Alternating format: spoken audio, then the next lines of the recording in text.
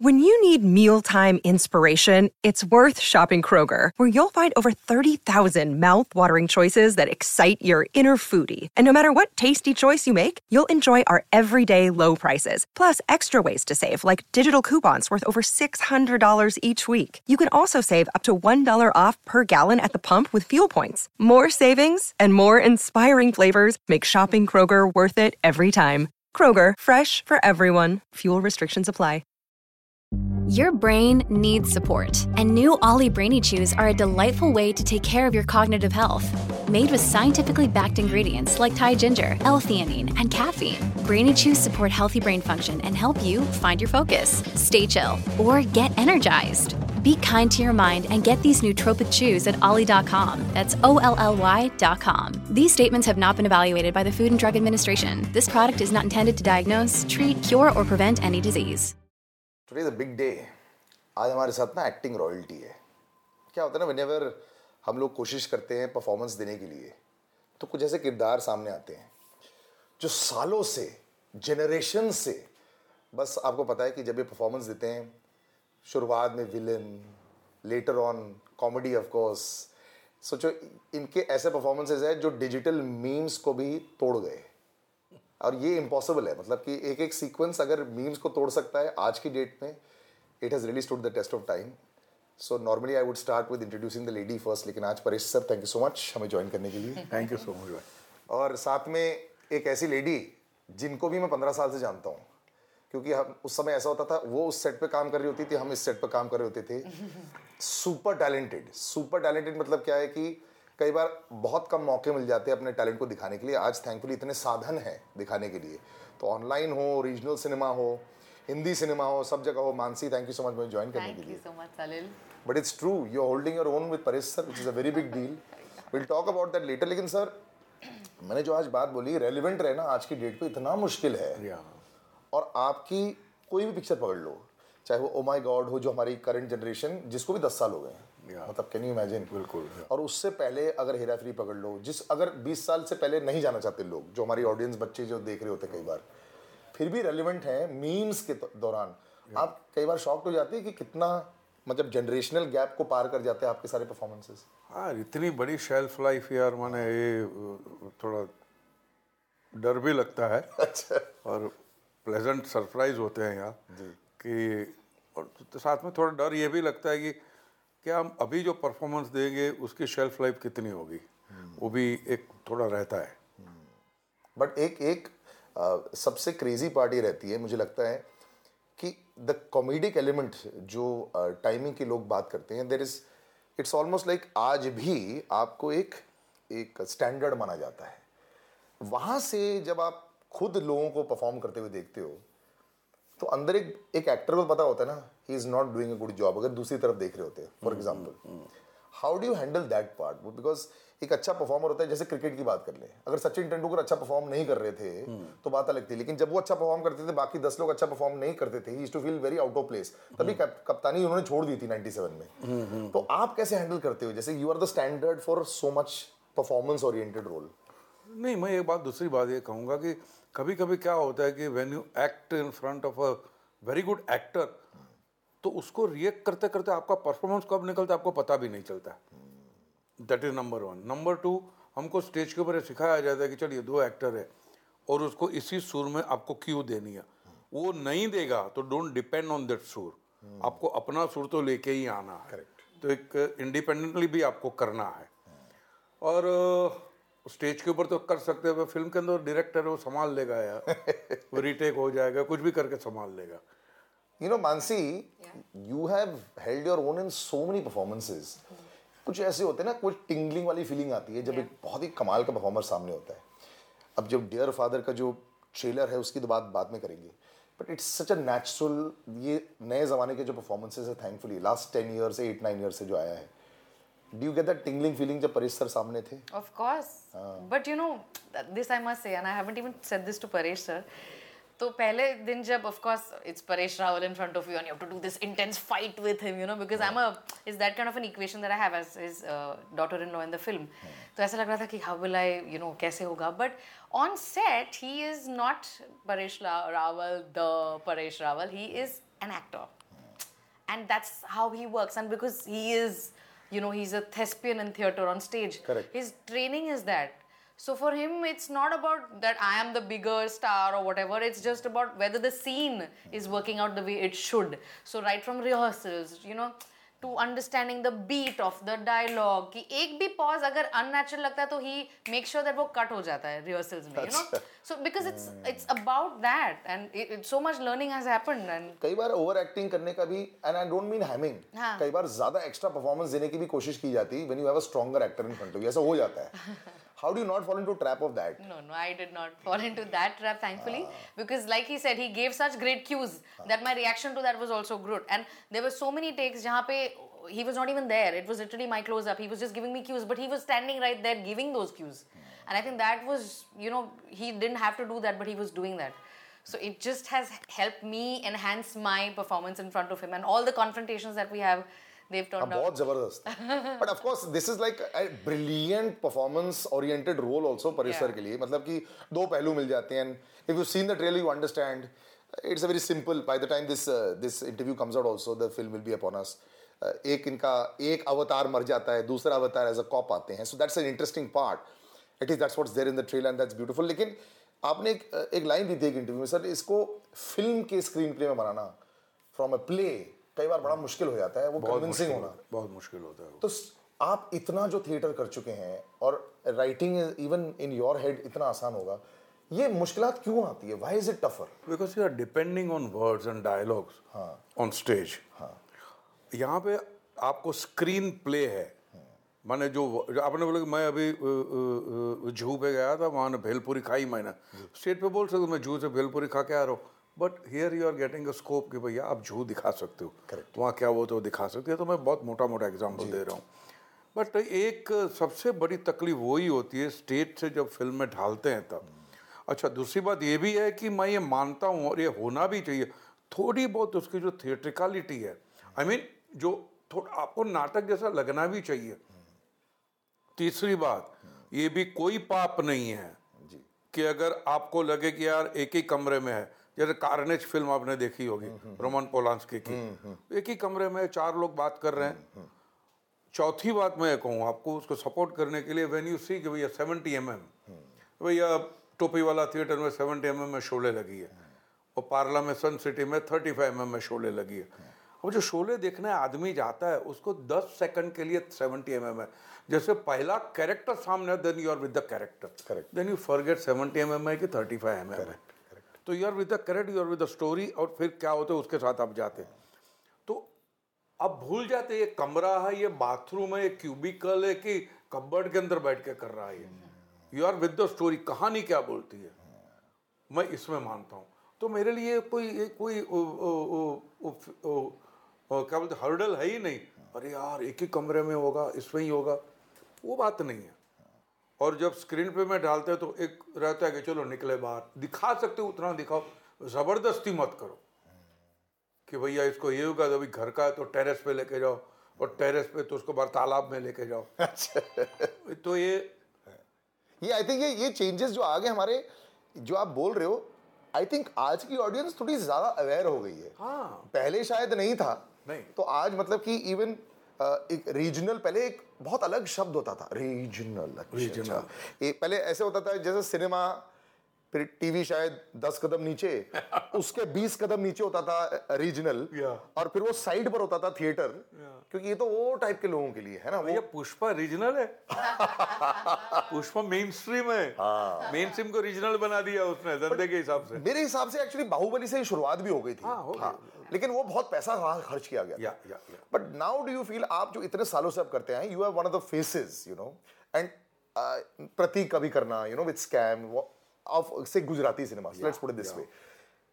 Gujarati and Marathi को फिर भी अपना जगह मिल गया है, महाराष्ट्र में तो मिल गया है, बट गुजराती सिनेमा, मेरा एक दोस्त है कविन दवे, मुझे ऑलवेज बोलता था कि फिल्में बड़ी फनी रहती है, गुजराती प्ले राइट सबसे स्मार्ट रहते हैं, ऑडियंसेस गुजरात में बहुत सपोर्ट करते हैं, थिएटर देखने आते हैं, सिनेमा देखने आते हैं.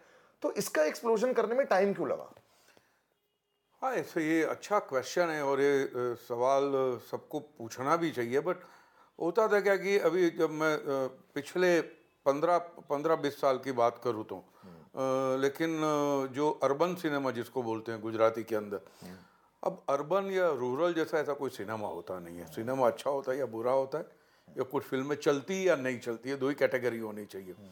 लेकिन अर्बन, क्योंकि वो जो टाइम जो था, जो उनके आगे का जो टाइम था, वो टाइम में अच्छे सब्जेक्ट बनते थे, लेकिन उनका माउंटिंग थोड़ा अलग होता था।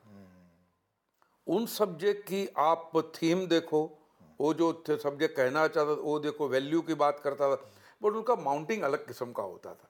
तो लोगों को वो एक वर्ग है, अभी भी वो वर्ग है वहाँ पे जो पसंद करता है cinema.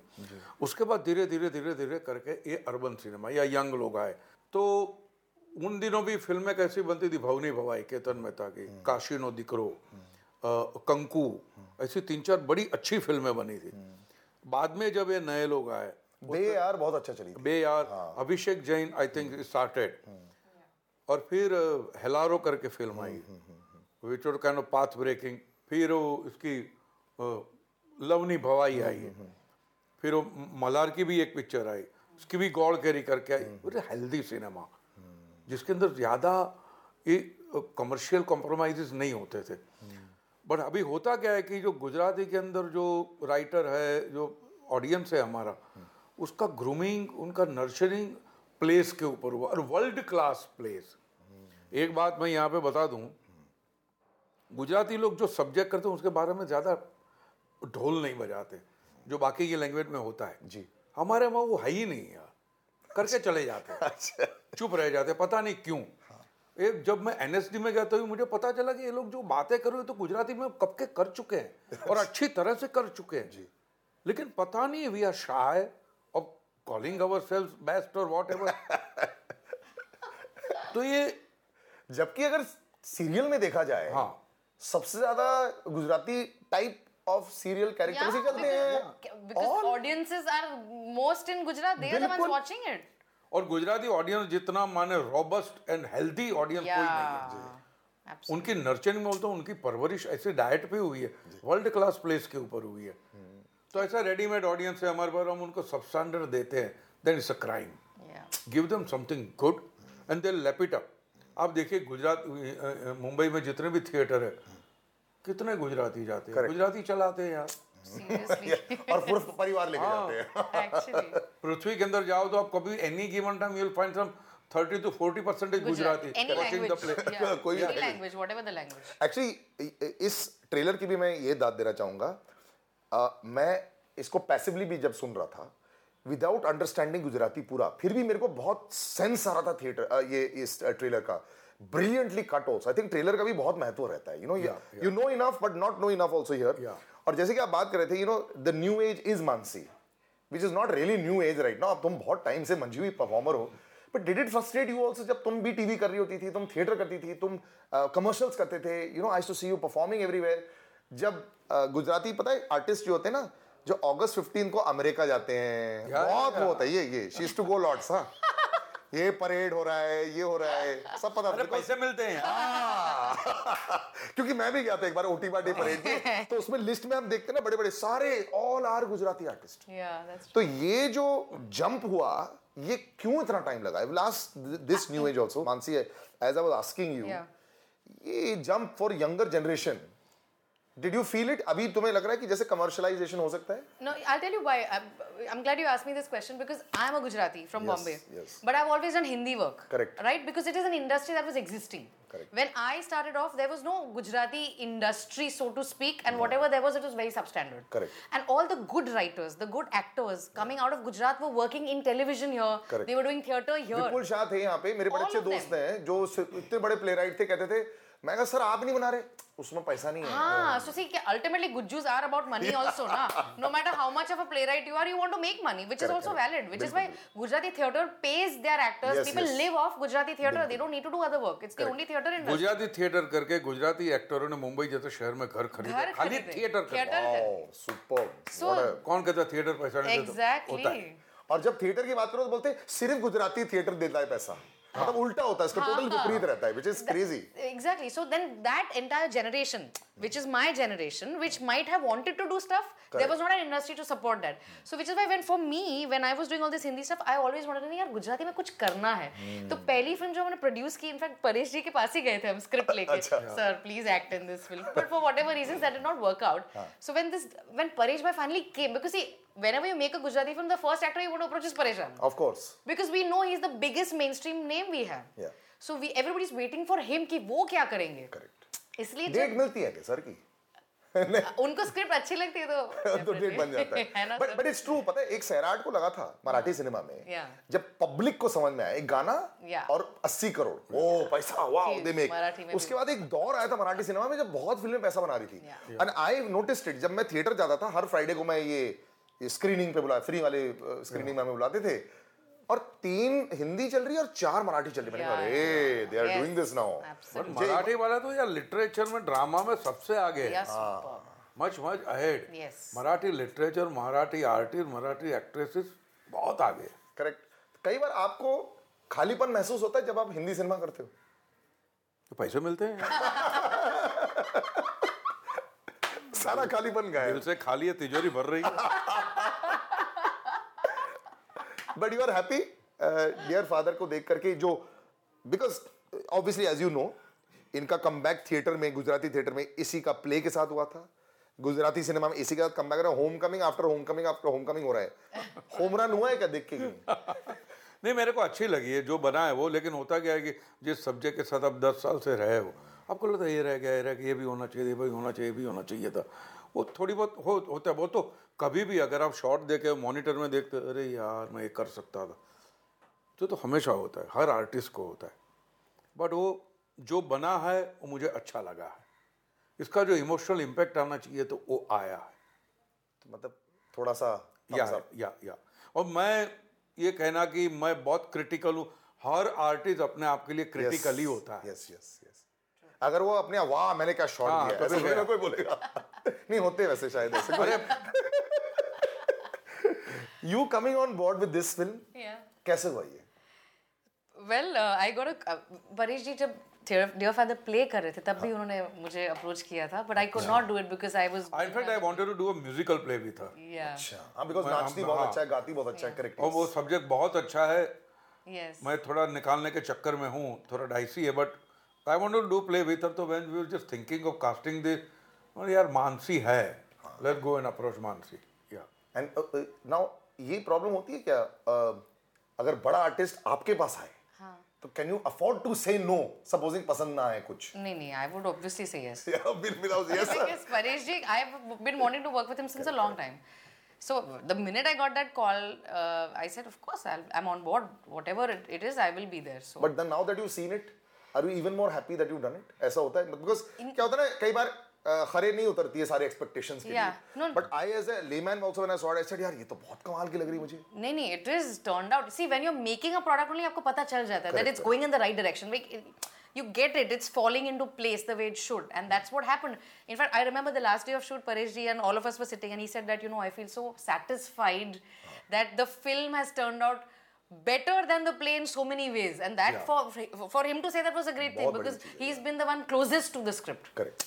So yes, I'm so proud that I got this opportunity. Do you see next 3-4 years में जिस तरह पिछले 3 साल ने मतलब 180 डिग्री टर्न करवा दिया सिनेमा का. अब जो बड़ी फिल्में हैं वो बड़ी नहीं मानी जा रही हैं. जो सपोजिड स्टार्स का जो कलेक्शंस हैं वो नहीं आ रहे हैं. स्ट्रेस मैंने जितना बड़े आर्टिस्ट में देखा है पिछले 2 सालों में, मैंने लाइफ में I have seen they are stressed. और वो अब it's such a heartening comment है. और सच है, and it's true because now before signing they are not looking at how much, they are saying अच्छा is this going to work, और 4 लोगों से पूछ रहे हैं that is beyond their family. तो ये आपको लगता है कि ये चलेगा या यू थिंक दिस जबरदस्त है यार. ये जो अभी टाइम चेंज हुआ है ना, जबरदस्त है. अभी कोई ये नहीं है चल निकल, कितना भी पैसा ले तो निकलो, एक्टिंग कर बेटा. एक्टिंग नहीं किया तो उठा के फेंक देंगे. और अभी जो एक्टिंग करता है दिव्येंदु स्टार हो जाता है, पंकज त्रिपाठी स्टार हो जाता है. So this is must be like, I remember एक हम लोग बिफोर की शूटिंग करते थे फिल्मिस्तान में, और अब नहीं, अनफॉर्चुनेटली इरफान सर बाहर खड़े रहते थे, तिग्मांशु सर वहां बैठते थे, वो भी एक दूसरे चैनल के लिए एक शूट कर रहे होते थे। मैंने कहा सर आप, अरे घर चलाना है लेकिन हमारा भी टाइम आएगा, और ये करीबन 15 साल पहले की बात थी। Do you think now it's not revenge but एक वो बहुत बड़ी स्माइल आ गई है for all the actors and they say बेटा तुम ना हमें आने दो, ऐसा हुआ है क्या? या नहीं, एक बात मैं बताऊंगा, वो कभी क्या होता है, कोई भी थिएटर का sensible artist when he walks into, उसको लगता है यार उसको तो सेंसिबल स्टफ ही करना है, लेकिन करना पड़ता है। Correct. घर चलाना है, व्हाटएवर। और जब ऐसा टाइम आता है, ये आया है, अब आया है ऊंट पहाड़ के नीचे। तो ये होता है, सबको खुशी होती है। एंड इनफैक्ट देखा जाए तो सच सेफ सीन है, या कि जो क्रिएटिव आदमी उसको आज नहीं तो कल मेरा मैं दिखा सकूंगा। ओटीटी ने एक्चुअली ये बड़ा चेंज किया है and it has given confidence. अब जैसे कि Mansi is like sir also, like lot of things thought process आता है. Now I know so many actors want to be producers because वो चाहते हैं प्रोड्यूस करना, वो कर सकते, और उनको शायद ये मोनोपोली जो स्क्रीन्स की थी उससे फाइट करने की जरूरत नहीं पड़ेगी, so they can come out. So do you feel in regional cinema also lots of brilliant content will come out on screen? Absolutely, it's just और brilliant content आने का brilliant होने की दूसरी बात ये है जो ब्लेसिंग इन डिस्गाइज हुआ है। पहले क्या होता था कि जाते थे कोई भी फॉरेन की फिल्म उठा के, कोरियन बहुत दिखाया जाता था सर हमें, एक कर लो। अभी हुआ क्या, वहाँ की कंपनियां ने यहाँ पे लीगल ऑफिसेज खोल दिए। तो अभी आपका गला दबा के पैसे लेते हैं, आपको राइट्स मिलते नहीं। करेक्ट। तो अभी आपको जख मार के जैसे वर्च्यू आउट ऑफ हेल्पलेस आपको अपनी कहानियां करनी पड़ रही है। तो वो जो फ्रेशनेस आई है, वो बहुत बड़ा फायदा हुआ है। धन्यवाद है उन लॉयरों का कि जिन्होंने गला दबा के पैसे निकाले लोगों से। Such a reality check. कई बार अगर कभी अनफिल्टर्ड कर दिया ना, मुझे लगता है कि आधी इंडस्ट्री बंद हो जाएगी। बिल्कुल। अभी रेट्रोस्पेक्टिव अगर कुछ हुआ तो आधे लोग जेल में होंगे, आधे से ज्यादा। आपने ये भी उठाया तो बट ये चलो वो नहीं हुआ, लेकिन अभी जो अपनी कहानियां आ रही है तो हमको पता चलता है यार हम कितने गधे थे कि उनकी झूठन खाते थे। जब घर पे कहानियां अलग इतनी सारी और थी। बट एक्चुअली कॉन्फिडेंस भारतीयों में बहुत आया सर पिछले 4-5 सालों में। That is the confidence that what we make we can go out. I think sports में हमने देखे, सब जगह देखने को मिला है। यू नो सर, एक बात करते थे माउंटिंग की Mansi, you know as a younger producer, new generation, do you think we can afford the mounting in Gujarati cinema also? उस तरह का अभी क्या हो गया ना, मैं बताता हूँ, शॉर्ट वीडियो फॉर्मेट भी जो पहले आता था ना, पहले आपने कुछ भी शूट कर लिया, ग्रेनी फिल्म भी शूट कर ली। अब घर पे भी जो शूट करते हैं, 4 लाइटें लगा रखी हैं, उसमें अंडरले डाल रहे हैं म्यूजिक का, ऑडिशन भी लोग जो भेजते हैं आजकल काट के भेज रहे हैं, सारी चीजें। सो सिनेमा में do you think it can afford, Gujarati cinema can afford to mount और ऑन अ लार्जर स्केल, और करोड़ों में बजट ला पाएंगे हर बार? I think the audience is there, the market is there. If it's done in the right way, sky is the limit, because people are ready to put in money also as investors. People are ready to go and watch these films. So if you give them that kind of a mounting, I'm sure they would lap it up. Like, why not? हो सकता है Punjabi cinema ने कर दिया है, they're rocking it. Marathi cinema is rocking it. South का cinema यहाँ पे आ चुका है, एक का बचा हुआ। शायद इसी के साथ से शुरुआत हो जाएगी, and the content will go. Hopefully नहीं जरूर आएगा sir. I think like I said अभी, और अगर थिएटर्स में ना हो उसके 2 हफ्ते बाद या 3-4 हफ्ते बाद जो ऑनलाइन भी आती है, life is going to change. And as sir said today, भैया पैसे हटाओ, गिव द परफॉर्मेंस, ये बहुत जरूरी है। And two great performers with me, thank you so much में ज्वाइन करने के लिए। डियर फादर इट इज, अगर आपने अभी तक ट्रेलर नहीं देखा उसका, वो ट्रेलर देख के आपको समझ में आ जाएगा कि भैया क्या क्या है, हर एक परफॉर्मर इतना कुछ परफॉर्म भी कर रहा है। And don't try and see कि भैया प्ले राइट और वो थिएटर में क्या उसकी स्क्रिप्ट है, जैसे हम करते हैं ना कई बार, लेट मी गो एंड सी ये 10 साल पहले कैसे बनी थी। No, just go watch the film, that's all you need. Thank you so much. Sorry, 4th March को आ रही है जी। What the film in theatre, OTT पे नहीं आएगी, इन थिएटर। अच्छा, प्लीज, 4th मार्च। डन।